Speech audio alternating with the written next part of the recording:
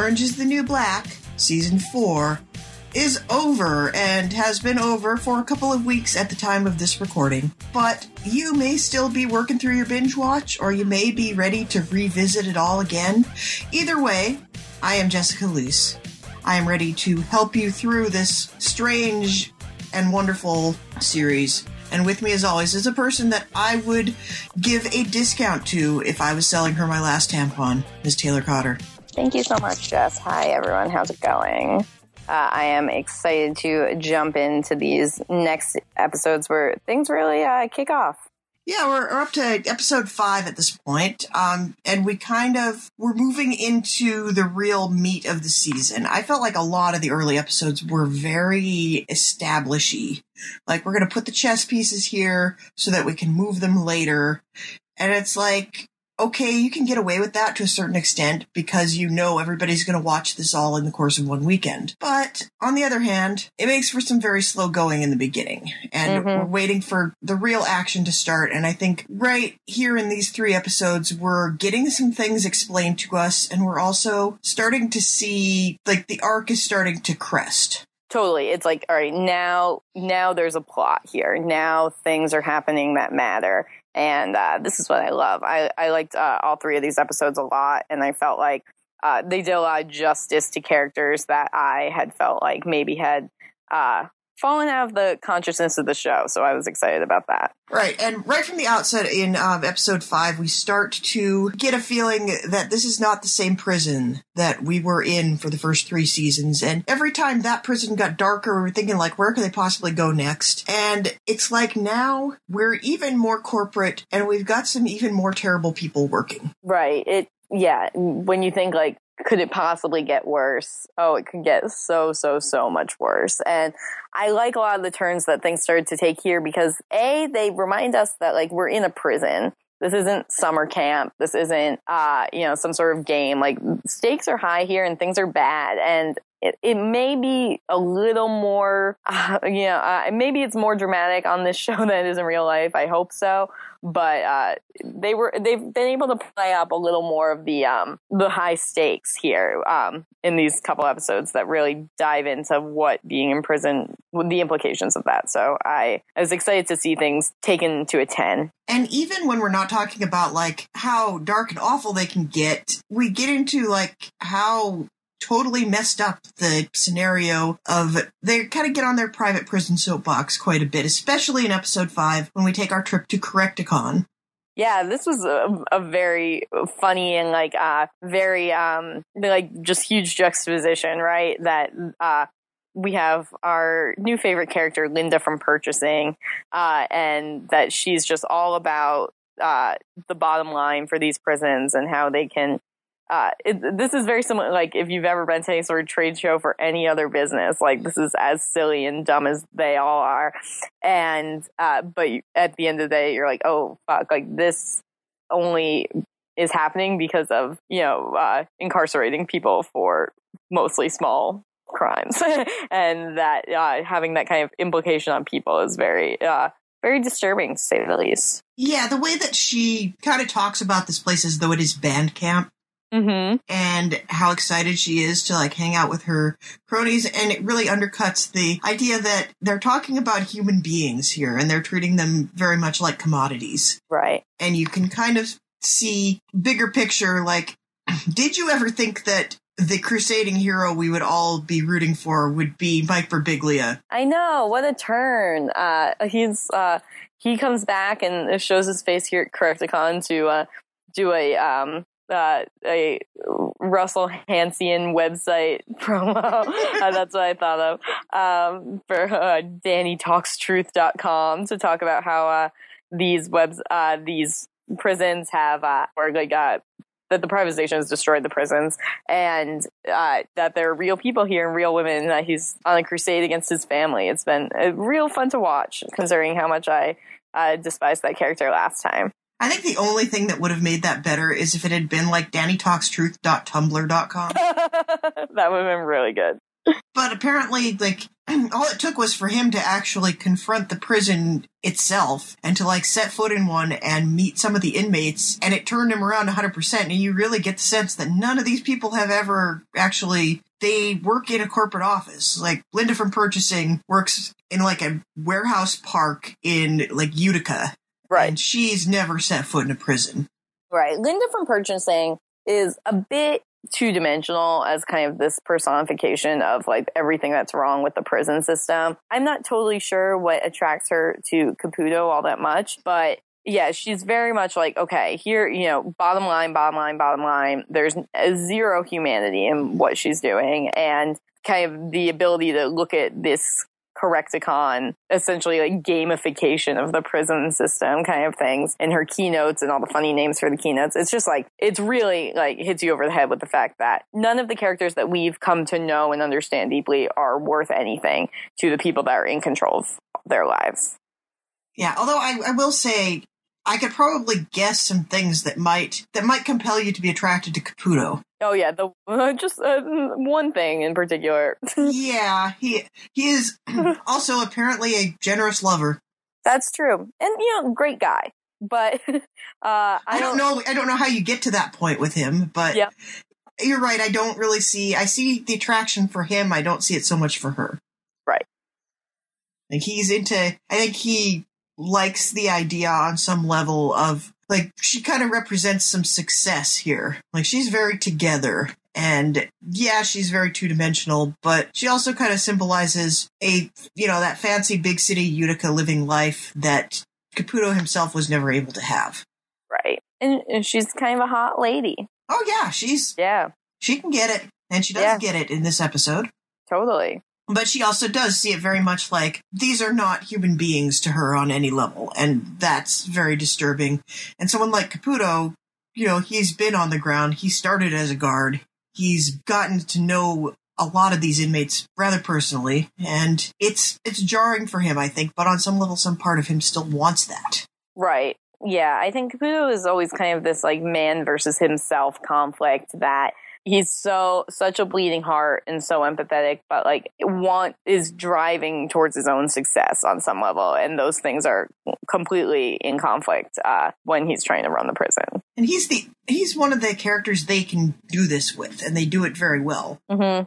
Where, you know, we talked in the last podcast about Healy and about how they don't accomplish this quite as well. Like, he's a man with a conscience who's working in a system that's working against him. And for some reason, it works much better. Like, I feel much more connected to Caputo's issues on a daily basis than I ever have been with Healy.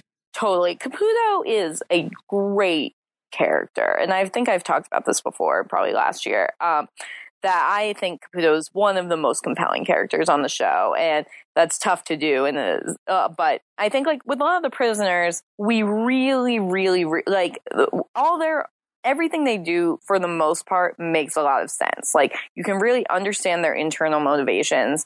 You can understand how they ended up in the situations that they're in and why they're taking the actions that they take.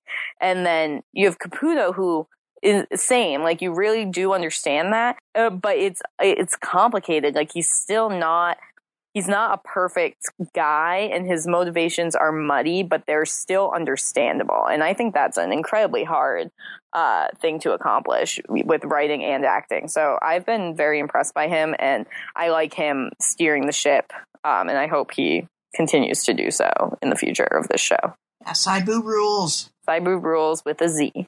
With a Z, yeah. Mm-hmm. And this is even more remarkable when you consider our very first glimpse of Caputo back in season 1. I don't remember. We see him when Piper is being admitted to the prison. She has a meeting with him very briefly, and he's all business. And he's, you know, bad suit, like kind of sweaty, and not too interested in what she's doing. They have the conversation, take care of business, she leaves, and he immediately unzips his pants and grabs the lotion. Right. That's our first glimpse of arguably one of the most sympathetic characters on this series. Right. And to be fair, he hasn't lost that weird creepiness about him, right? Like when he's talking about how he wants Tacy to be his assistant because she's smart, but he's also attracted to her. There's, you know, he seems very, you know, sexually motivated towards Linda from purchasing. Like, he still has all these kind of scumbag qualities. But am I a Caputo apologist? Is this guy like, is he worse than he seems? Or is he just like, can I forgive those things because he, at the end of the day, is like, has a good heart? Well, I think both things can exist simultaneously. Yeah, I guess so. We got much worse guys. Like, pretty much everyone he works with is terrible. Yeah, he's the best guy on this show without question, right? And we'll get into this in the next episode, but there's also characters that are even worse scumbags than him that we enjoy just as much. Totally. So, like, I'm thinking specifically of Lushek, but we'll get there, of course. But yeah, I think it's just, again, it's a testament to the show's ability to take a character who's really kind of terrible, who you never want to hang out with in real life, and make them sympathetic and make you care about them and even root for them. So I was happy that he was kind of our entree into the world of private prison trade shows. Yes, I like that a lot, and I have to assume this is real, even though I really hope it's not. I think some version of it probably is. Yep. Don't want to think about it too hard. I hope they don't give out toy handcuffs in the swag bags. Mm-hmm. Or serve ice cream and pretend it is prison slop. Yes. That would be a little much. But I could totally believe that the kind of people that run private prisons are also the kind of people that recreationally like to zap each other in the nuts with lasers. Yes. Yeah. Would prefer that to be a hilarious joke. That's so much of this show, though. Like, we probably shouldn't find it funny, but we do. Right. And they try. That's what they, like, at least it's not considered a comedy show anymore. But I think when it was like really relying on those little things that were just like, ooh, this is not necessary. It's not tasteless, but it's dark, I guess. So the fact that we can have these moments of comedy in a drama show makes it a lot more comfortable than thinking we're watching a comedy show about terrible, terrible ongoings of a prison. Right. If you want that, you can watch Oz. Right. And I don't. I don't either. And even Oz really didn't go into the systematic failings of the prison system. Mm-hmm. It was mostly like, this is a place full of terrible people that get around every rule they put in front of them. Right. And I think this show does a much more nuanced job of portraying what, every single person in here, they all have funny things that happen to them and sad things that happen to them. And I thought this was actually maybe one of the funnier episodes of this season so far. Definitely. This was played a lot for comic relief, even though it was very sad. Right. And we get to balance out this kind of, think about it too hard and you're going to get a headache situation of the privatized prison system. We also get a flashback from Maritza. I liked this. I don't know if it had any implications, but I liked it. It was not what I expected. Yeah, it was kind of shoehorned into the episode. It did feel like it had very little to do with the arc. And the only thing, they did that sort of Lost thing where they hung it on some tiny interaction she has towards the end of the episode to show, like, this is why she responds this way. But it was really one of the sillier flashbacks, and it got almost Three's Company in some parts. There's a real 80s sitcom throwback where she's trying to have a conversation with two different people who believe two different things and trying to sell everything she says. And yeah, entire sitcoms have been built on that exact premise. Yeah, really funny. So we get a little, just like a glimpse of her as a cocktail waitress that scams people into paying double for expensive bottles of alcohol. And some scammer notices her and starts bringing her in to steal cars. And it's very, very adorable.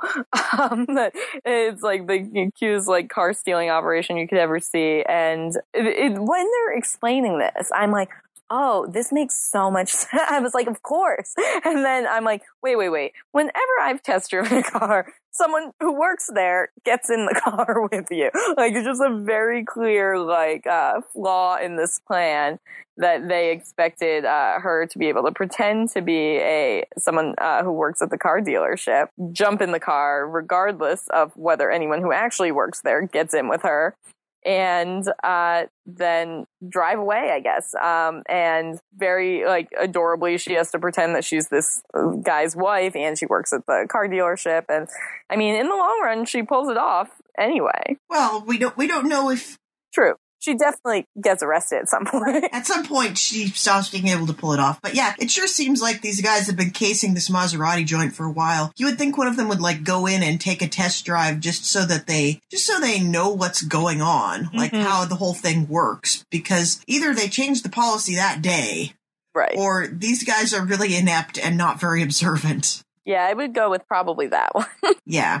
But I liked the club scene. It's really kind of amazing how little she has to work to sell this con to people. Mm-hmm. And I have a question. Maritza does have a daughter, right? Yeah, she does work at the club, I believe. Right. Because you see her not scamming some people. You see dropping off a bottle at a table and just here is the bottle you ordered. Right. And then, but when she's telling these guys, she's like, oh, I have a baby. She really does have a baby. They mention that very early in the series, I think, and then never again. Right. So I wonder, I'm surprised we didn't get any more of that she has a baby somewhere that she doesn't really worry about all that much. I had completely forgotten about that, to be honest. It's one of those things, they've developed everybody so much from season 1 that I feel like we can't even trust everything they said in season 1. It's like watching the Golden Girls, where they all have different numbers of kids throughout the series. Mm-hmm. Yeah, I mean, maybe I am misremembering, but I'm pretty sure, I want to say it was when Maria was pregnant, or Daya, she said something like, oh yeah, having a baby is so good, they're so cute, blah, blah, blah, something like that. But I don't know beyond that, if they ever brought it up again. Yeah, it could be one of those things they're kind of banking on us forgetting. Yeah. Because it doesn't seem to fit in with what we know about her, but on the other hand, we don't know a lot about her. She didn't even give her real name to anybody in these flashbacks. Right. It's very strange. She is still kind of a cipher, even after we kind of know what she's about. Right. And I think for some of these minor characters, kind of shoehorning their backstory, it's good, because we do want to know more about them, but it's not necessarily the implications aren't as grand as some of the other backstories. And I'm sure we'll talk more about this as we get through some of the others here. Right. And it would be really distracting if we had somebody trying to put that into every backstory, showing her at the club and having her explain, I am a single mother supporting my baby through these cons that I run. Right.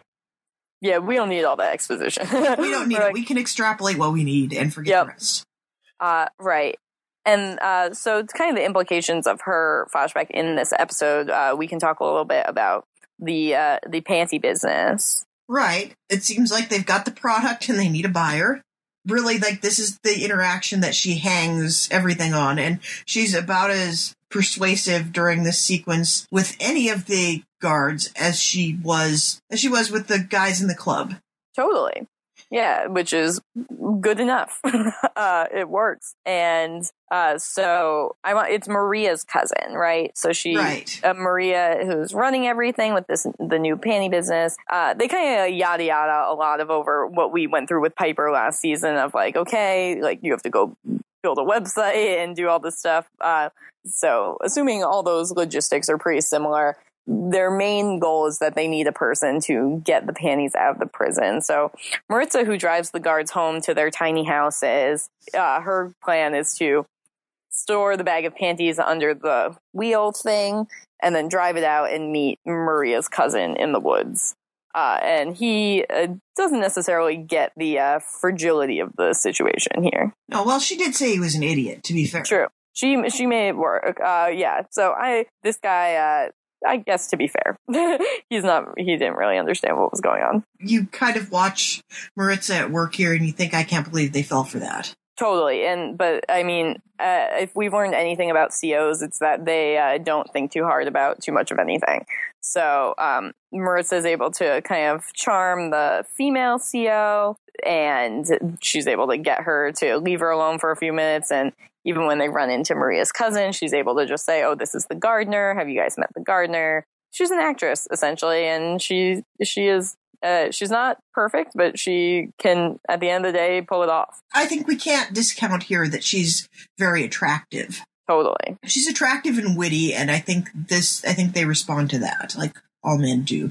Yes. I think my favorite Maritza moment this episode was her dry delivery on women really love it when you compare them to breakfast food. Mm-hmm. Yeah. Yeah, and you can tell this is a girl that's put up with a lot of shit from men for a long time. So she's able to figure out how to make that work for her. And she's good at it in a way that we see like Piper trying the same thing and really falling flat. Maybe not through any fault of her own, but, you know, Piper makes the college try and really doesn't get very far with Piscatella. Yes. Yeah, let's talk about Piper. Yeah, we should talk about Piper because I feel like this is maybe Piper's turning it around for me. The site that I do other TV recaps for, mainly Survivor, Amazing Race. I just wrapped up some Big Brother, and I did 2 episodes of Orange is the New Black for Previously.tv. And they have a trope. One of their columns they do is called Turned It Around. Mm-hmm. And they take a character that everybody has kind of gone south on, and they talk about how a new plot arc or something they say or do kind of makes everybody like them again. I feel like this might be Piper's Turned It Around moment, where she, like, the panty business wasn't really doing much for me, but when she inadvertently starts a Nazi gang. So turned it around in a way that made her interesting again, but is very terrible and bad. Right. Like, okay. I was like, oh, she fell off the deep end for me. So. But you see Piper, you see the look of horror come across her face when she realizes what she has done. Yes. And it's fantastic. Like, this is what this show excels at, is something that really shouldn't be funny is extremely funny. Right. So Piper is mad at Maria. She's furious because how she started a competing business to hers, and in true Piper fashion, she decides that she's going to tattle on her. And she goes to our new friend Piscatella and straight up is like, you need to watch the Latina girls as they, like, because I think they're sneaking out panties. So really it makes what Piper does best, relates to other white people, tries to do a little fear-mongering, and ultimately strikes a nerve with Piscatella because he is probably a racist, or that might be an overstatement, but he's definitely aware of the racial dynamics in prisons. I think you would have to be blind not to be aware of the racial dynamics in prisons. True. That's fair. So he's somewhere on that spectrum, and is very aware that gang activity can be happening in prisons. I think he's figuring anybody that's offering to make his job easier, he's going to let him run with it. Right. And even though he is in no way affected by Piper's adorable ways, he does trust her that she's giving him good information here. And we find out that's because for seemingly, like, I guess no reason at all, Piscatella is a gay character on the show. But you know, I like this though. I liked it. I thought it was kind of nice, but I was thrown by it, which I guess was also kind of the point. Yeah, I think the point is, like, he doesn't have to be the mincing stereotype to be, you know, everybody knows gay people, maybe they just don't know it because it doesn't come up. Totally. And definitely behind that. And I guess it's good to have a character that's, like, you know, a little anti-Caputo, that, you know, he's not here because he, like, is weirdly attracted to these women. Like, he's there because he's a tough, scary guard. I'm curious to explore kind of how he relates to women. And I guess there really aren't gay male characters on this show, so. Yeah, there really aren't. Well, that we know of. Again. Yeah, true. It's come up in this conversation. It could come up elsewhere. Unless they come right out and say it, how do we know? That's true. So we get to know a lot of the guards this episode. We kind of get to know, like, McCullough, she seems all right. Yeah, she does seem all right. She seems like she's just trying to find her way, relate to the women. She's a little bit like Birdie or some of the female, Lauren Lapkus, some of the female guards of the past. Yeah, I'm sure that's going to get smacked down proper. Yep. But, you know, she seems like a nice person who's just doing a job because it's available. And then we have Dixon, who's enjoys showing people his nuts. Mm-hmm. And nobody except him enjoys that. Right. We've kind of got a lot of other characters that kind of all blend together at this point. Some of them we will be seeing more of later. But It's this whole new batch of guards that all have, like, if this was a different show, they would have their web-only series of them, like, in their little guard summer camp. Yes. And, they throw parties, they do really gross shots, and they play a lot of video games. They make $8 an hour, and those are the guards. I have very little sympathy for the guards, but what a terrible position to be in. I think that probably really gets to you, and I think that it can turn a good person really crazy, and it can, like, these people, but it's, so easy for really violent, dangerous people or to fall into that line of work. And on this show, at least, that seems to be a pattern. Well, they're clearly not doing background checks. Right. And there's, just a very tough position to be in. So I am growing a little sympathetic to the plight of being a CO, even though at their heart, a lot of these people are very terrible. Well, it's a thing. I hesitate to generalize too much because I have known some terrific people that have worked in various law enforcement fields that maintain their heart and their soul. Mm-hmm. But when you are surrounded by people who do bad things all the time, right, it really hardens you. It changes you, and you could go into this system really thinking you're going to make a difference, or even just thinking this is going to be a job and I go home from it at the end of the day, and that ends up really mostly not being the case. Yeah, that's hard. Because I've known plenty of people that go into that line of work, and it really just kind of ruins who they are as a person. And even if you go in not feeling like, not being a racist or a sexist or whatever, it has a potential to make you into one. Yeah, that's scary. And I have a lot of sympathy for that. That must be incredibly challenging. There's a great article, I think, in Mother Jones last month about what it's like to work as a CO in a for-profit prison. Ooh, I will read that. It's a very long read, but very worthwhile. Not as funny as this. Oh, good. Because real prison life, not terribly much like Orange is the New Black, but I think equally as character-driven. That makes sense. I like to do that way. So we could talk a little bit more about Piper's mission. Mm-hmm. Complete with cabaret music at the end. Yes. Very, very, very sweet, I guess. And we're going to make friends with some bald people with Confederate tattoos. Yeah, where'd those girls come from? I don't remember seeing them around. Unsurprising, I guess, that they were there. Piper gets her meeting together for her community cares, was misguided to begin with, and then ultimately I terrible in result. She kind of collects her friends, and you see Lorna's there and a couple of the other girls that kind of follow Piper around now, no matter what. And then, just when it seems to be more and more a meeting of white people, that becomes problematic. It's very unfortunate that the only people that showed up to the community task force meeting all turned out to be white. And then, of course, we get the alt-right slogan of, well, why do they keep saying Black Lives Matter, our lives matter? And spoiler alert, we're going to see a lot of this in future episodes. But it was a fantastic moment of, if you don't like Piper, you think, yeah, of course Piper really stepped in at this time. It's very disconcerting to me that I'm just like, oh, Piper, what'd she do? That little scamp. She started a Nazi gang.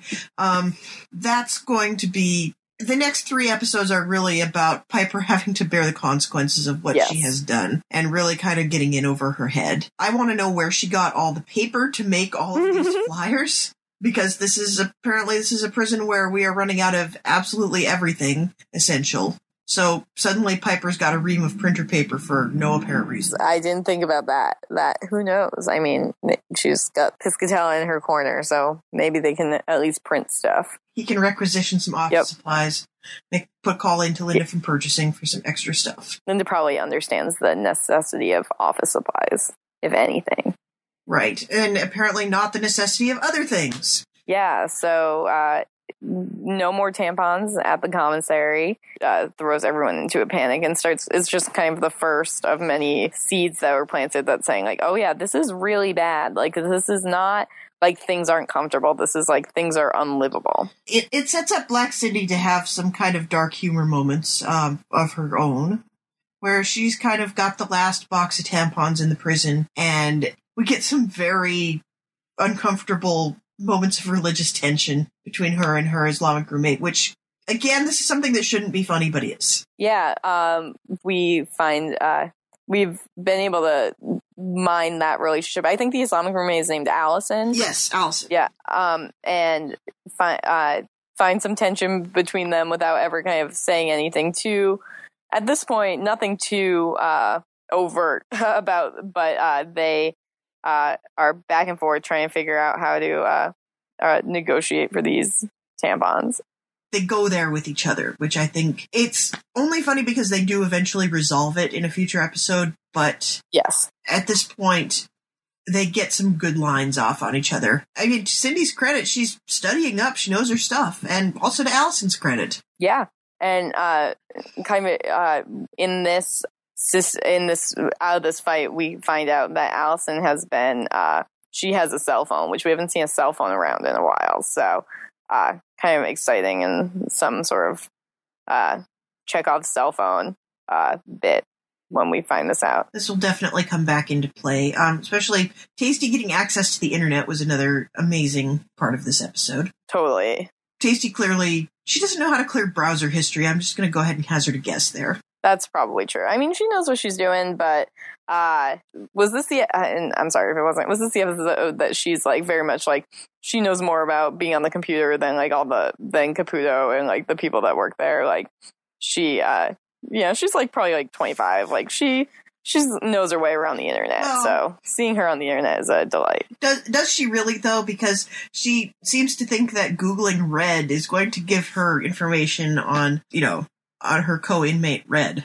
That fair enough. I did enjoy the variety of things that come up when you Google Poussey Washington. You get porn, cat dressed like George Washington. Perfect. And nothing about the girl herself, apparently. Yes. You also find out how to sell a photo to a tabloid. Yeah, that is interesting and very much of relevance to what they're doing in this prison. And these girls know that they want to make Judy King being there work for them, so they're trying to figure out exactly how to do that. They're opportunists. They want to make the most of every moment. Carpe diem, I guess. Yes. And I guess we also have to talk about the shower pooper. This seems like a bit of a throwaway, but Suzanne and Morello find someone who's poops in the shower, and they get to be detectives, a cute little detective pair of who they think is doing this prank or joke or, message of complete and utter hatred. So it's hard to say. I mean, Taylor, you've lived in a dorm. I've lived in a dorm. I was an RA. So I don't think we had this exact issue. But there were always issues. So I'm thrilled to say that we never had a shower pooper. But believe me, I fielded complaints from girls all the times about this person is, leaves hair in the shower, this, and like it being not the most hygienic place in the whole world. But I count myself lucky to have never been one of these detectives. Anytime you have more than 4 women using a bathroom, I tell you, it's grosser than anything a man could do to it. That is definitely true. I don't know, maybe I'm just like perpetually 12, but I enjoyed Suzanne's like lengthy TV detective diatribe about collecting evidence and analyzing what's there, and it was a good use of her, I think. Yes. It's a much more lighthearted use of her than we've had in recent episodes, so I was glad to see more of her and have her kind of at her best. Like this episode and the next one, where she starts listing off like all the things that are better than being famous. Mm-hmm. These are some great Suzanne moments and really true to the character as well as like pretty hilarious. Yes. She's just ultimately like a good-hearted person and wants to make her life interesting. I think she, I don't know, it seems like she sees herself as like a character in a play in a lot of ways. So whenever those opportunities come up to monologize or whatever, it's very entertaining. I mean, nothing's ever going to be as good as the time that they let Suzanne talk to the disadvantaged youth and she just starts quoting Shakespeare. Right. Yeah. She has so many layers. I love her so much. I do too. She's such her own person. it's point that it's probably Suzanne's ex-girlfriend that's pooping in the showers. So no, not enough evidence at this point to make any calls. Right. And you really, I think if we've learned anything this episode, you really need to collect sufficient evidence. 100%. I feel confident with Suzanne on the case. We're going to get to the bottom of this. Yes. So, do we have anything else we need to talk about through this episode? Or have we touched on all the high points and we can move on to episode 6? I think we have knocked them all out. Great. That makes me happy. Cool. It was, episode 6 was interesting because this is the first one we've had in a while where there were no flashbacks. No flashbacks. There were no flashbacks in the premiere and then nothing in episode 6. And I was like, okay, are we done? Like, it seemed, I was surprised. Just because if we're throwing in these kind of like simple sort of Maritza type flashback, what, like, was this cut for time or what, you know? So I didn't and I still don't necessarily understand the artistic decision to not have a flashback in this episode, but there was still a decent amount going on. So it's not like there's nothing to talk about. Right. I think, again, like, I try not to relate this back to Lost too much because every time I bring up Lost, people tell me I get very negative about the show. And it was, like, for several seasons, it was a very good show. And I looked forward to the flashbacks because I liked seeing, like, what side of people they revealed. But Lost did, after a while, start deviating from that formula as well. They stopped saying, okay, this is an episode about this character, and this is what this character was doing before they got to the island. And I think it's okay to do this from time to time if you have something that moves the episode along. And also if you don't have a compelling character backstory, because who would the compelling character be this episode? It'd probably be Lushek, and we know already there's no there. Like, we're not going to go back into his past and find something amazing about him that's going to explain who he is. Like, we know who he is. We've got that down. I guess I was thinking Nikki, but we've already learned so much about her. And, like, there's nothing that could have happened that, like, would have explained her behavior further. But I kind of felt like, okay, this is her episode, so we'll probably get her flashback, but just never came. Yeah, and I think we learned enough about her anyway.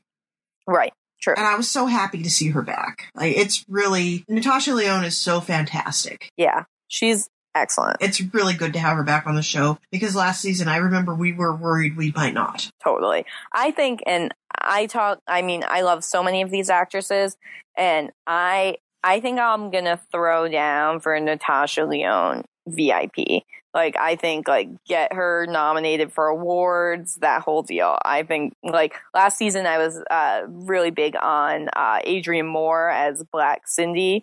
And this year I'm big on Natasha Lyonne. I think that what she's doing is masterful and creative and excellent. And I am a big fan, and I think she needs more recognition in the zeitgeist. Yeah, although she does go down some kind of predictable paths this episode. Totally. But acting-wise, I'm like, ugh, this girl breaks my heart. Yeah, she does. She definitely elevates the material, I think. Yes. Like, writing-wise, I think we probably could have guessed this is how things were going for her. But, right. But you still care, you still want her to succeed, and you know that it's not going to be as cut and dried as, oh, she got her 3-year chip and she's clean forever now and life's going to be great, she's going to get out.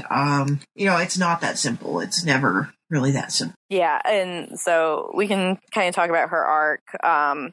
She's been in Max, and Lushek feels guilty about it, obviously. And he is able to parlay his relationship with Judy King a little bit into getting her sentence, getting her back into minimum security instead of maximum security. And all he's got to do is bang Judy King. All you got to do is bang Judy King. And we know Judy King, she loves doing it with younger guys. And she is, she's an anomaly, that Judy King. I can't imagine this is really what Martha Stewart was like in prison, but dear God, I hope so. It's so interesting.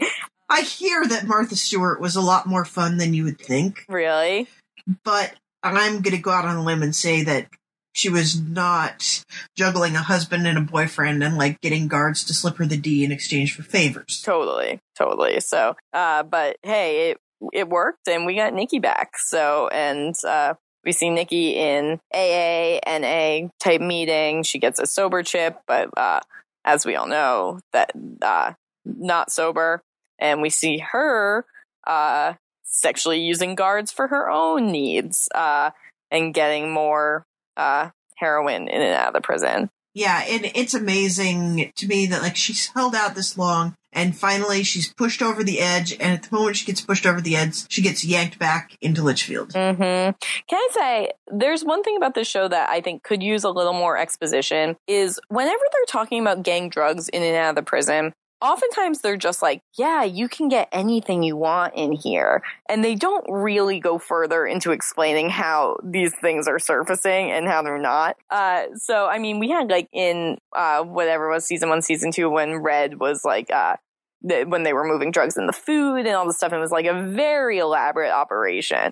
With these guards, it's kind of just like, they just kind of gloss over and they're like, yep. Yeah, anything you need, like, you can get. And I'm like, how? Well, I think that may be a little more true to life. Yeah. But for one thing, we don't want anybody to get, like, you try to find line with a lot of this stuff. Like, same thing with Breaking Bad. Mm-hmm. Like, they want to give you just enough detail without giving you a recipe for meth. That's fair. Like, this is not an instructive series. You don't want to go to prison saying, well, Orange is the New Black taught me that this is how I get my drugs. But I think from what I understand, like, having done a little extra reading, that's kind of how you get stuff in, like the guards bring it in. Yeah, that's fair. And I don't necessarily need the whole, like, we don't need another huge subplot about drug muling in and out of prison. So fair enough. But yeah, I was just like, I don't understand where all this is coming from. But that's just, I'm also pretty naive when it comes to that stuff in general. So, I'll take their word for it. That's pretty easy. The other thing in this episode, and this is the biggest thing that I've gotten tweets about this year, is I'm a little lost on the timeline of how long people have been where, how long it's been since anyone's been in prison. And I don't really understand. Like, it seems like Nikki, the way they're talking to her, it's like Nikki has been gone for a year. Yeah, only we know it can't have been a year. Right. And they've intentionally, I've noticed this as well, they've intentionally kind of fudged how things are happening. Whereas in the first season, you did that kind of very linear TV season structure where, you know, you had your Halloween episode and you had your Christmas episode and your Valentine's Day episode. And now we're not celebrating any major holidays, and it's always kind of generically April or May outside. Right. And they're stretching it out as much as possible, I guess, because they know if, like, every season takes a year, then you're going to have to rotate your cast in and out of a minimum security prison pretty fast. Totally. And I get it. It's like, yeah, the more vague they are, the less commitment they have to any sort of particular timeline for any character. But yeah, it seemed, I was very thrown by how they were treating her, especially when and this might be in the next episode, but when she does return to Litchfield, they're like showing her where stuff is, and I'm like, she knows where stuff is. She was just here. Like, yeah, and it's even harder when you don't watch it week to week. Exactly.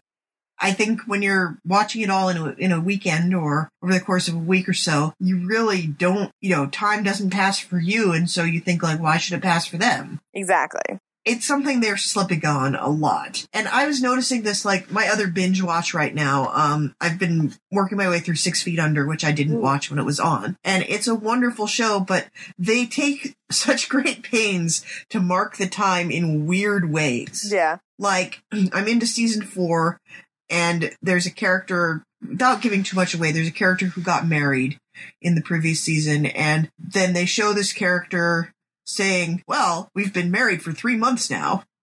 Mm-hmm. It's like, okay, I didn't need that. Right. That's okay. I trust you. But there's got to be a middle point somewhere where you are marking the passage of time without necessarily having to be so expository about it. Exactly. And yeah, we don't need everything, but it is kind of important to the story to know how long at least Piper has left in prison, and then maybe we can figure out kind of the rest as they fall into place. But at this point, I think everyone is confused about how long anyone has been there and is supposed to be there.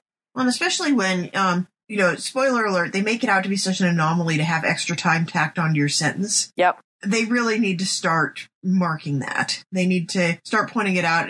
And I guess in some cases they don't know. Like we've seen with Elena, she found out, oh, you're getting out early and you got 2 weeks left. Yeah. So maybe they want you to kind of lose track of time, maybe much the way that people do in prison. That's probably true. Yeah, I think that is definitely their goal. That's like, we shouldn't be worrying about that. But I kind of think we're going to anyway. Yeah, we are definitely, we're going to be stuck on this. Yes. So the main subplot here, we have the Luschek-Nikki dynamic. We have Luschek actually growing a conscience in his own weird way, making this very unorthodox friendship with Judy King and kind of quid pro quoing his way to getting Nikki released. Which kind of, he's such an interesting character in that he's nobody you'd ever want to spend time with in real life. Which I think we've talked about quite a bit. Like, he really has no morals. He has no ambition. He has no interests. And in this episode, he, lets an inmate basically, like, she's bleeding out in front of him, and he's like, do I have to get up? Can I finish my game? Yep. And when donuts is your moral compass here. Very scary. The title of the episode is Piece of Shit. And he really kind of is one. Yep. It's so hard. Like, and I feel like I know people like him, which sounds so terrible. Like, they probably are not as sociopathic in that way, but people who don't necessarily understand that, like, you can't just live your life without thinking of how your actions affect other people. And that they and when you're in a particularly high stakes environment where people are in jail and getting hurt, you kind of want people around that think of others, and he doesn't. But he still has that weird, like, fun comedian sensibility to him that is super likable, and that's why someone as smart as Nikki, like, she's like, this is my guy, like, this is my friend. But I think this is why I loved Natasha Lyonne so much. I really loved her, like, telling him to go fuck himself when they were sitting in the prison, and when she was on the phone with him, and just like her kind of being like, yeah, what you did was unacceptable and you can't treat people that way. So I like that kind of badass statement about how poorly he treated people. I liked the no nonsense way that Judy addresses him too. Kind of like, well, yeah, you probably are kind of a piece of shit. Yep. But you have redeeming qualities, and you also have some not so redeeming qualities that I can exploit. Yep.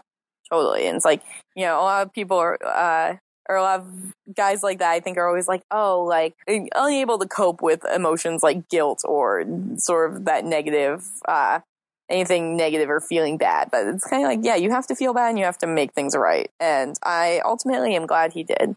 Yeah, it shows a little bit of growth, which also something you don't anticipate when you work for $8 an hour. Right. Actually, he's been there a while. He probably makes a little bit more. A little more. And, sometimes there's cake in the break room. Yeah, so that worked. He's growing, and ultimately he does have to have sex with Judy King, but I guess it was worth it. Yeah, I mean, anything to get Nikki back. And I had a moment of panic this episode when they go to the yard in Max. I'm like, oh God, it's Ruby Rose. Please, God, no. Don't bring her back. Don't bring her back. Just a glimpse that she is also there. Yeah, and she's not going anywhere. Don't worry about it. Yep. Good to know. Yeah, she was exhausting. So she is staying in Max, which is good to know. We're only getting Nikki back. I think I read on the AV Club or something, there's a bunch of other prisoners or a handful of others that were moved to Max that we had, that would have been cool to check in on, but... We got a quick glimpse of Staslitz, who's the member of the Golden Girls gang that stabbed somebody who turned out not to be V. Right. I totally forgot about that. I remember her, but I forgot why she ended up there. And I think another missing one is Miss Claudette. Remember her? Oh, yes. Yeah, so no check-in with her, but hopefully she's okay. Yeah, I hope so. I liked Miss Claudette. That actress got in a car accident or something, so I wonder if they like a bad car accident, so I don't know if she is still working or not. Well, how recently? I want to say like a while, like over a year ago. Because she actually, my day job is at a performing arts school, and she did come back in September, and she did a scene with some of the drama students. Oh, that's awesome. Yeah, and I always register it because that actress is actually an alumna of my college. Oh. So she's Mount Holyoke grad, and so whenever I see her, I I'm very excited, and they've done features on her being part of Orange is the New Black. So that's great. Yeah, so she's around. Okay, that's good. But yeah, it would have been nice to catch a glimpse of her and Max. Like, she's probably got her own. I want to say, like, in my head, like, she and Taz have their own Golden Girls gang in Max. I believe that for sure. I love that, and yeah. They all know each other in there because most of the older women that are in Litchfield's been there for a while. Yeah, they've been there for a while. In the minimum security part, a lot of them got out on good behavior and got moved into minimum. Right. It's all big, very dark family. Yes. Cool. So that's pretty much Nikki. She does end up getting out, but not without back on drugs. But that's kind of Nikki. So. Well, and that's kind of, they mentioned this is kind of a rough spot for Nikki to be in because, get right back on the drugs right before you go back to the place where it's harder to get the drugs. Yes. And where if you are found with drugs, then you go back to where you are. So, a bit of a catch-22 there for her. Is there anything else in this episode that we really need to touch on, or can we use this as a very smooth segue into Nikki's reintegration into the minimum security? Honestly, let's we had a lot of little tiny moments. We had the beginnings of the paparazzi thing, but where do you want to go? Yeah, very little. Like, I'm okay with moving on. I want we do get a glimpse of Sophia's cell in Max that really, in my mind, indicated that she might have killed herself, which I was really nervous about. Because they show her cell and it's covered in blood, which is terrifying. So, but that was just a cliffhanger that parlays us into the next episode. And then, I guess they do ultimately figure out that Maria is in charge of the second underwear ring. But this was a lot of hallways in this episode to things that happened, connecting the first half of the season to the second half of the season, which I would say starts in episode 7. Yeah, it really felt like episode 6 was setting it up and episode 7 knocked it all down. Totally. I will call out that Judy King was reading Bird by Bird by Anne. Oh, yeah. Which I love that book so much. So I was really excited to see that. Well, the literary shout-outs in this series are kind of better than the literary shout-outs in pretty much any other series I can think of. Yeah. Including somewhere you would think that they talk about books more. Totally. Yes, let's jump into 7 because this was great and there's a lot going on. Yeah, 7, pretty dark, but we get our Lolly flashback, which I knew was coming. Yes. Don't think I was prepared for it, even so. This actress was amazing. I really thought it was Lori Petty. I was like, how did they do this makeup to make her look so young?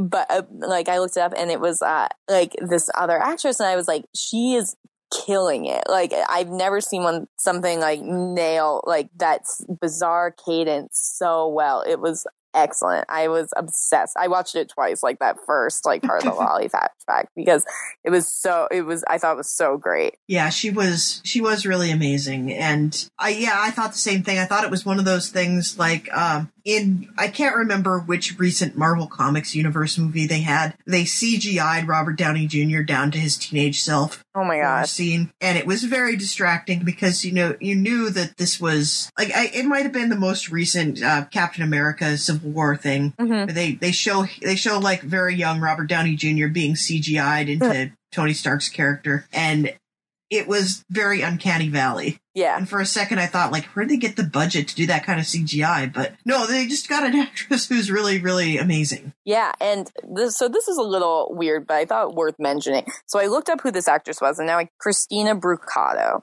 She is in Welcome to the Dollhouse. What? The movie that they went to go see in the Healy flashback. What? I thought that was because I was like, who is this girl? I've never seen her before. And then I look her up on IMDb, and right now her IMDb is all about Orange is the New Black, but a week ago when I looked this up, Welcome to the Dollhouse was her top credit. Who was she in Welcome to the Dollhouse? I think she was a mean girl. Okay. Cookie was her character name.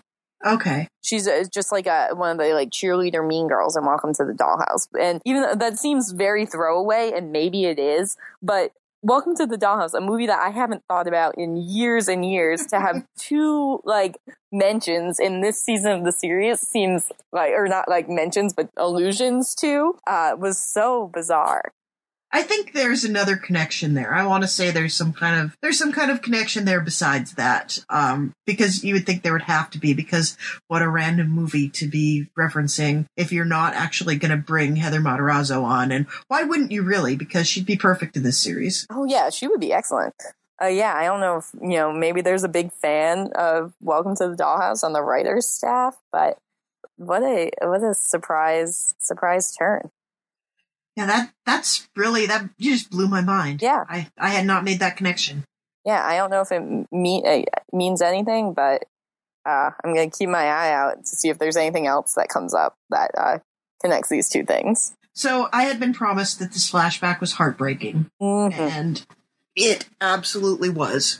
It was really a powerful statement on kind of how we treat mentally ill people. Yep. And also, like, how hard that job is to keep them out of danger from themselves and others. Right. And you can totally see how someone like Lolly would wind up slipping through the cracks, winding up on the streets, and then winding up in prison. Yeah. It's really hard. And I think, like, it's a commentary on all those things that basically, like, this sucks and on some level is inevitable. So, right. How can something like this happen to someone? And it seems like this has to be an incredibly, incredibly common path for people. And I know people that, they have people in their lives like this. And it's, super smart young girl, like, very, and then very driven, ambitious. She wants to be a reporter. And, starts to become, something just snaps and, like, she becomes more and more obsessed with these conspiracy theories and ultimately starts to be paranoid. And, at some point, this just is very, and I think for a long time, we were wondering, is Lolly actually mentally ill? Or, do we believe that maybe something is really happening here? Maybe she's right. And this kind of doubles down the fact that it's like, nope, she is schizophrenic. There's no second option here. And kind of seeing her decline from when that starts to take over her life. And yeah, it's really sad, and it's sad to see her friends try to help her, and that doesn't always work. Well, and I think this is also something that's very hard to treat, because you have to have someone who's, like, the medications that are currently on offer for this sort of thing are not always the most effective. Mm-hmm. And you also have someone who's actively got voices in their head telling them not to take it. Yes. So this can be a really challenging issue to deal with. And it's true that someone like Lolly, like, we met her in several episodes before we had any clue there was anything really wrong with her. Right. And she seemed like, she was funny, and she was personable, and she could make connections with people. And then, to the point where you thought, she was high functioning enough that she could have been hired by Kubra to kill Alex. And then all of a sudden you get hit with it all at once. Oh no. Mm-hmm. No, she has many issues that are probably going mostly untreated. Although it's also interesting that the way that they treat mental illness within the prison, in that psych is the last place you ever want to go. Mm-hmm. Like, they act like it's worse than Max. Right. And that's scary. Like, you would think that, like, these people would want psychiatric treatment, or at least a good chunk of them are, in an incredibly stressful situation. And if, like, at least, like, to be in some sort of, like, cognitive therapy could be helpful. So it's really a bummer that, like, psych is, inaccessible and bad. Yeah, and it goes against the trope that you always hear about on crime shows, where someone commits a terrible act and then they basically try to get absolved from it by going to psych. Right, exactly. Some sort of psych defense. And yeah, these women would prefer to not have that. Like, to be thought of as crazy in this world is dangerous. So we definitely have not gotten a real full 360 view on what going to psych means. So I hope that kind of fleshes itself out at some point, but I am interested in like why it's so terrible and what there is hurting these women. Yeah, and of course, it doesn't help that I just finished a book about mental asylums in Yorkshire at the dawn of World War II. Ooh. No, World War I, actually. Oh my. And they're not fun places. Yeah, I can't imagine that it ends super well for anybody. No, there's a lot of talk of eugenics. Ugh. Yeah. So that's kind of what I'm picturing. I'm picturing like Arkham Asylum when I'm picturing people being sent to this nebulous whatever psych is. But right. And you have the rare moment of like Sam Healey is actually helpful. Yeah. Sam Healey understands mental illness, which is wild, but that's the thing that he really sympathizes with more than anything. Yeah, it seems like it's the one thing that, like, if someone really is really, really bad off, ironically, he's much better at helping them than he is at helping someone who just has, like, a minor problem. Right. You would think the opposite would be true, but it isn't. Yeah, and particularly Lolly relates to him because his mother was more than likely schizophrenic, and he really figures, he knows what it is like to have people talking to you in your head and how, I can't remember Lolly's exact quote that I felt like was really resonant. That was basically like, she was like, I know they're not real, but I still have to listen to them, or something like that. That I was like, ooh, yeah, like that seems like a real, like, biting, like, nugget of what this must feel like. And I think Healey can get that. Yeah, he gets to that place. I do want to talk about, like, here's a prison that is ruled by a bunch of new guards with new draconian policies who are conducting cavity searches and random stop and frisks in the halls. And yet Piper gets a whole ream of printer paper to make her community carers flyers, and Lolly is somehow able to build an 8-foot-tall cardboard fort in the laundry room that nobody knows is there. Can we talk about that, please? Yes, I think, A, the white inmates are treated better by the white guards, and then B, the storytelling ignores things. Yeah. I think it's some combination of those two things. So it's like they have a problem with looking at them wrong, and yet there's a whole secret room in the prison now, and when you really think about the broader implications of a whole secret room in the prison. Yeah, huge. And I mean, they do take advantage of it, so that's that makes sense. But yeah, I don't know. And I think especially with this kind of militaristic overhaul of the prison, you would think people would be a little more suspicious of things like that. But I'm guessing that we need like, and we've talked about this before, that every episode is a bottle episode. So kind of need to, even if it's a tinier bottle inside the bottle, like creating new locations is good to move things forward. Right. And, the show itself is working on a limited budget, so we don't have a lot of money for new sets, so we'll just get a bunch of old cardboard boxes and tinfoil. Yep. Yeah, that's Netflix money. As ironically as, like, even more ironically, I think, Sam Healey actually being helpful, but really not being helpful because he doesn't quite understand that this giant delusional story she told him about killing a guy and chopping him up and burying him in the garden is something that actually happened. It is real, yep. And that is unfortunate, but it works out well for people. And yeah, I mean, this couldn't have worked out better for Alex and Red and Frida and all the people that were implicitly involved in this murder, because they couldn't have been more panicked that Lolly was going to tell. And even when she did, they just didn't believe her. So kind of a nice denouement to that. But it ultimately doesn't reflect super well on Healey.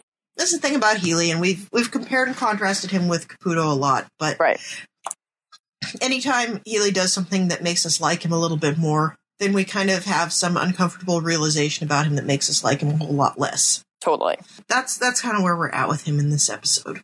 Right. So speaking of Caputo, yes, he's got a new project, and Linda for Purchasing really lights a fire under the guy. But this is our first glimpse that, like, maybe as they can go and enjoy a trade show. That's one thing, but spinning, like, she can spin anything and make it sound like a great idea. Totally. Yeah, it seems very clear. Like, Caputo's just trying his best, and he wants to more or less initiate, like, college classes in the prison. Kind of liberal arts, things that, like, would be enjoyable to them.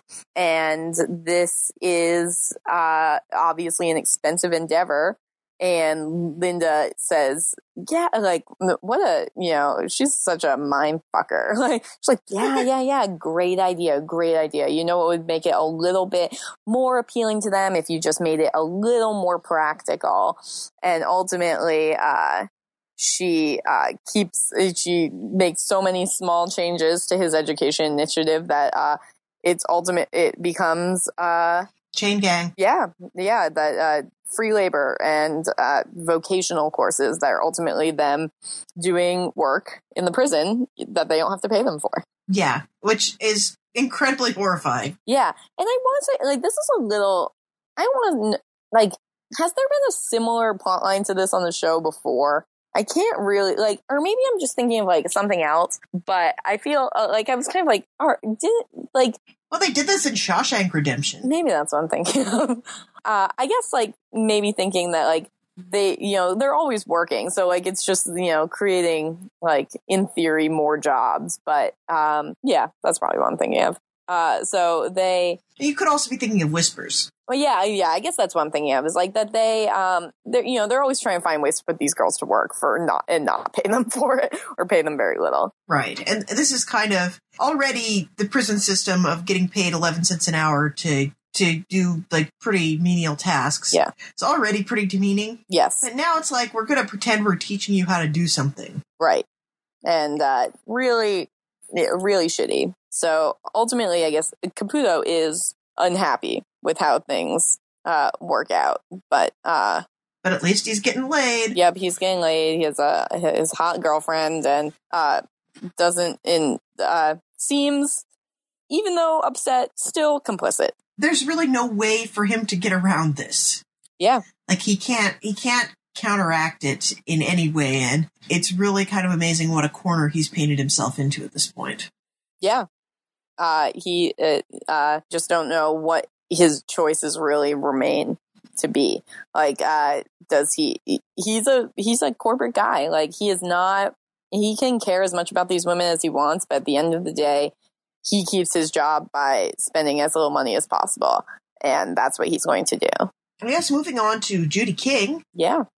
Who I think this is one of the more entertaining moments of the series in a very dark humor sort of way. Totally. And they really nail, like, you said the Paula Deen thing pretty early on, and this, like, they really double down on that here. Like, this is it's basically like if they said, like, wouldn't it be funnier if Martha Stewart was Paula Deen?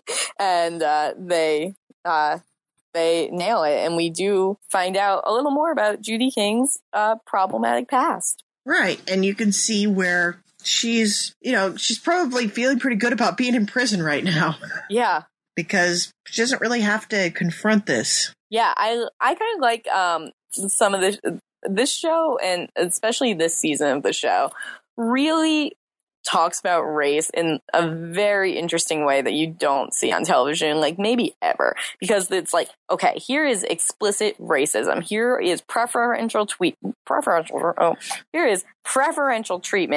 for white people over people of color.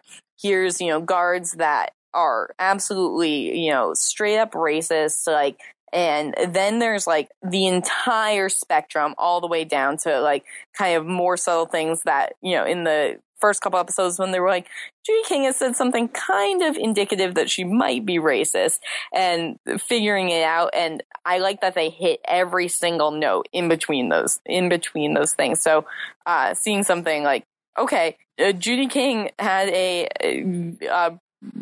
television show that had very like stereotypical minstrel show type characters on it, and then she can just kind of be like, it was the 80s, things were different.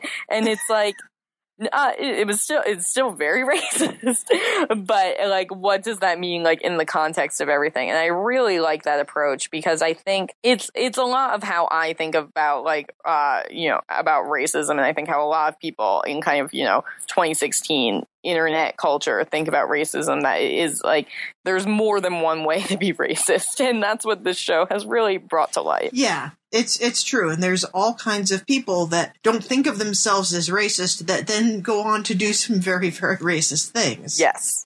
A really amazing thing that it's like, you need not be a skinhead to be a racist. Right. But sometimes those things go together, and sometimes, like, even just refusing to disavow something is about as bad as doing it yourself. Yes, exactly.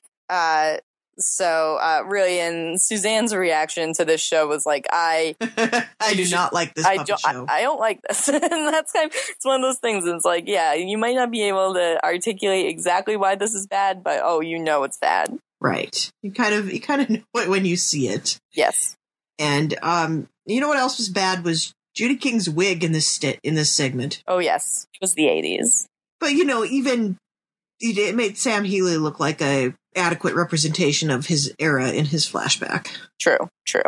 Yeah, you have a lot of people that they're being forced to examine some behaviors that they may not have had to examine otherwise, and that in turn makes the viewer kind of think about, well, I've had thoughts that are similar to that, or I've not stepped up to condemn behavior that is like that, and maybe I shouldn't have done that. So I think they do it's a really nuanced job. They do. Yes. Yeah, exactly. And I think this is a little bit contrasted with, we get Piper kind of ramping up this Nazi gang. Right. And like Piper not even ramping it up herself, but going along with it. Like really sort of doing very little to stop it. And you get to this point at the end where this is coming. It's not going to be good. Yep. And it's like, this is what happens. This is why you don't hang out with Nazis. Yeah, this is a great argument for that. I mean, apart from the fact that everything they stand for is bad and wrong. Yeah. Here's what else will happen if you hang out with Nazis. Yes. Yes. So we have, it kind of becomes clear that, like, there's a bit of a line drawn in the Nazi gang, that we have the skinheads, and then we have then we have kind of the bandwagon skinheads, which are Leanne and Angie. And then we have Piper and Morello and maybe someone else who are just kind of like, ooh, what did we do? And kind of trying to figure out exactly what's going on here. And the non-racist white people, Red and a couple of the other people. Or the less racist white people. Less racist. I don't think anybody's ever at zero when it comes to racism on this show or in life. That's probably true. And, but a lot of these people know when to, and this probably isn't the first time they've had to step away from Piper. But, and kind of just be like, you are not someone we want to associate with. But, Piper is kind of put herself in a very, very precarious position. Right, and it does eventually come to a head where she has her bunkmate, whom we've seen before, has told her, this skinhead thing, not a good look. Also, I'm not white, in case you haven't noticed. And Piper is super condescending and awful to her, because Piper's like pretending she's the godfather again. Yep. And this backfires spectacularly because her roommate sells her out to the Dominicans. Totally. So we have Nikki's return party happening in this episode, which kind of serves as like a centerpiece of things going on. But Piper gets pulled away from the party and into the kitchen with the Dominicans. And this is of a handful of moments in the show that I had to close my eyes during. Yeah, like the sound effects are bad enough. Yep. You almost need to close your eyes and mute it. Yeah, I was so thrown.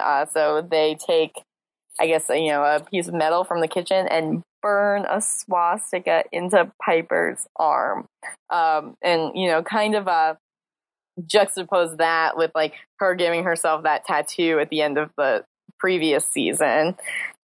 It's a little different. It is not this, not the badass symbol that she was going for, with her white ink tattoo, but it is, not only, a horrible symbol, but having it seared into your arm in a kitchen seems like, maybe the most painful, thing that I won't say it was painful to watch. I felt pain watching it. Right. And, credit due to Taylor Schilling, who I don't always consider the best actress on this show, but she definitely sold it. Oh, yeah. I believed it, and I was thrown. Yeah. And again, whenever it's convenient, the guards are around doing guard things, and heaven forbid you have a lipstick that you're not supposed to have. Yep. But you can have 5 people pull another inmate into the kitchen, turn the stove on, and burn a swastika into her arm, and nobody says anything. Yep. I guess that's just how it has to be sometimes. But I guess I will live in fear of that ever happening to me. Yeah, and I think Piper got off easy if we're being honest here. Oh yeah. And the fact that they were kind of like, that's enough. That blew my mind. I'm like, I thought they were going to kill her, or they were going to make her life hell. And I mean, they were going to put it on her forehead. Right. Yeah. Things could have been so much worse for Piper. And I know that this is not good, but this is not the worst thing that could happen, considering Maria did get extra time added to her sentence. That is terrible. It's pretty bad, but also another indication of Piper is, even with Piper having less to do, even with Piper being annoying, she's still sort of the leading lady of this show, and they're not gonna fuck up her life too bad. No, although I could see it happening. I think we've discussed this last season a lot. We're at a point where we don't need Piper. Right.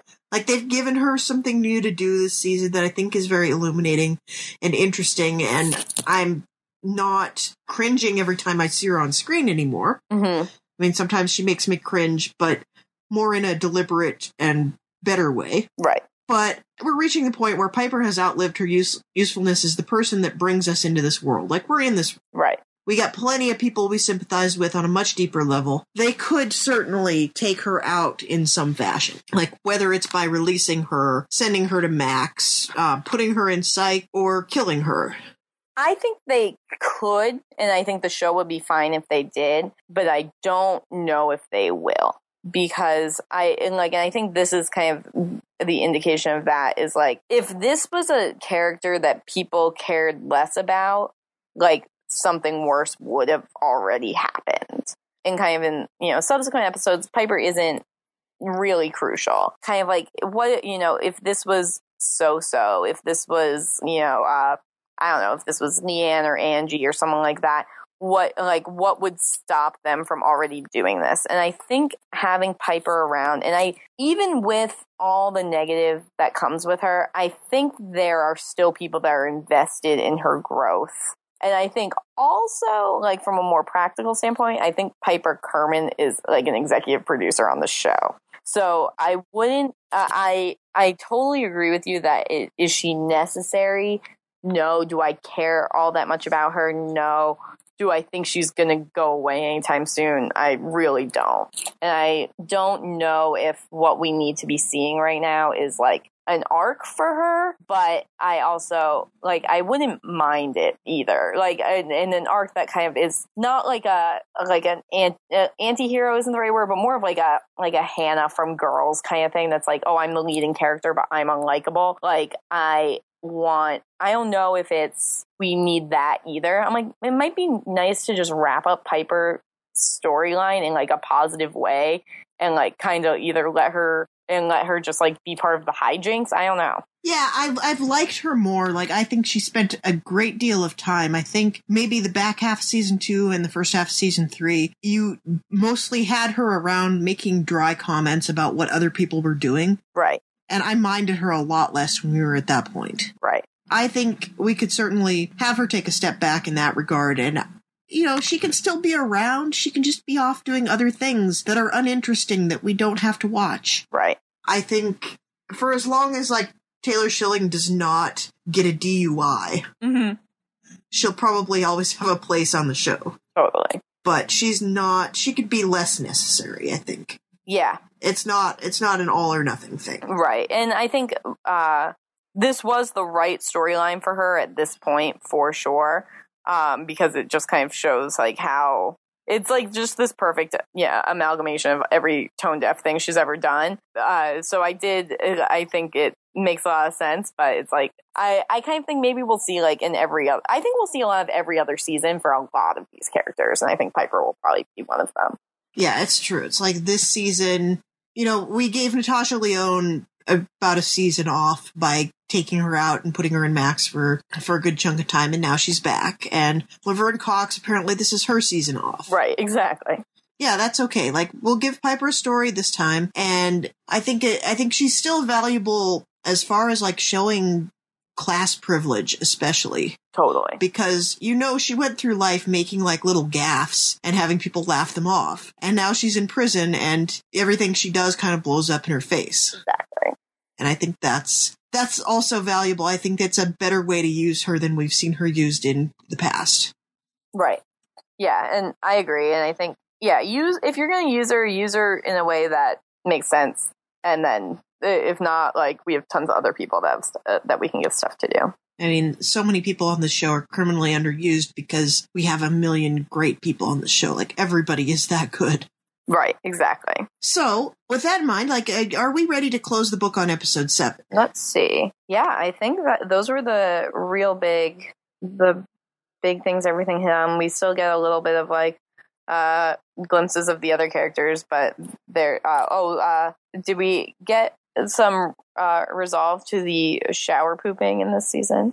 Yes, we did. We got the shower pooping resolution, but, have we talked about poop enough? Yep, that's probably fair. Not that interesting. I mean, it's classic Nikki that she knows exactly what happened. Yeah, and so that's how they I guess I answered my own question from earlier. A lot they transport drugs to the prison through poop. It's one way. That's one of many. So, yeah. Basically, we are on a road to see what happens, how Piper resolves this Nazi thing, but these 3 episodes kind of introduce a lot of stuff and tie a lot of stuff up, even if it's not necessarily, like, beautiful.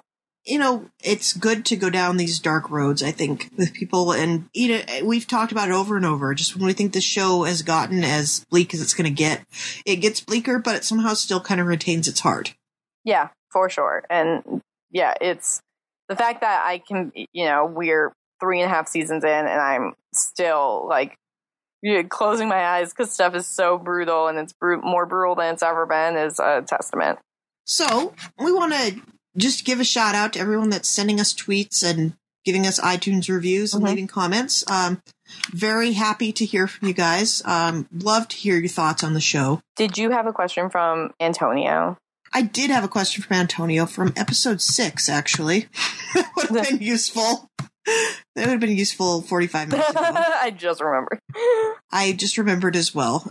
We had a few days where we were having trouble scheduling time to record, right, we haven't talked about this at all. Oh. So I guess it's good to kind of go back and speak to this a little bit because we haven't really talked about what Red is doing. Oh, yes. Right, but he says, I just wondered what you guys think about Red sleeping in this episode. In episode 6, but I guess also we see glimpses of it in episodes 5 and 7 as well. Thought it was interesting in light of their bond that Nichols heading towards using again was seemingly happening while Red is sleepy. What are your thoughts about what's up with the sleep, just for laughs or something more going on there? Yeah, I don't have a good answer for that because it has thrown me a little too. The snoring thing seemed like a total non sequitur, and that she then falls asleep and is snoring, and I think it might just be like Red is kind of like an old curmudgeon-y lady. And she's not putting up with bullshit from these kids. Like, she has her family and she cares about Nikki and that's it. But I don't know. Did you see any more nuance in this storyline? I didn't until he pointed it out, honestly. I thought this is kind of a misuse of Red.